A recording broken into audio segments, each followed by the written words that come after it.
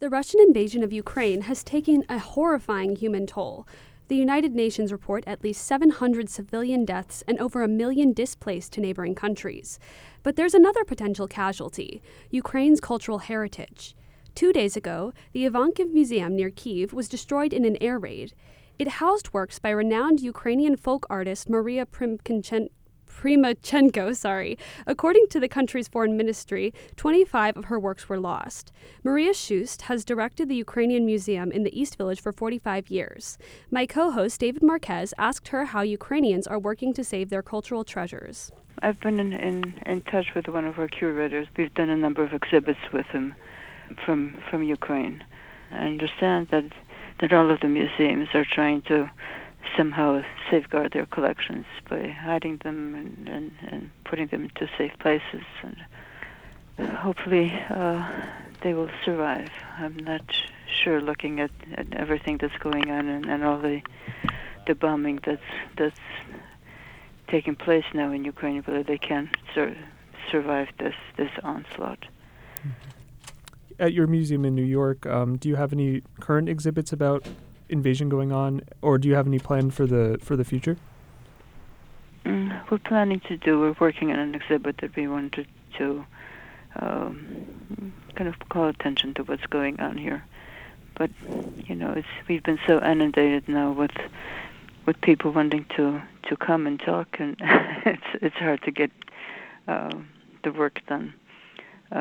But we are working on an exhibit right now. Mm-hmm. And do you know what other museums or cultural institutions are doing, if they're doing anything similar? Many institutions are now really very much involved with what's going on in Ukraine, with organizing rallies and make lists of how people can help, how they can donate. So people are trying to kind of scramble and try to do what everybody can. Yeah. And so what should other countries be doing to help Ukrainians in Ukraine prevent the loss of artwork and cultural heritage? At this point, I think it's the best that they can do is to try to somehow stop this onslaught. We appreciate everything that's being done throughout the world. People are calling attention, holding rallies, all these other efforts that are being done.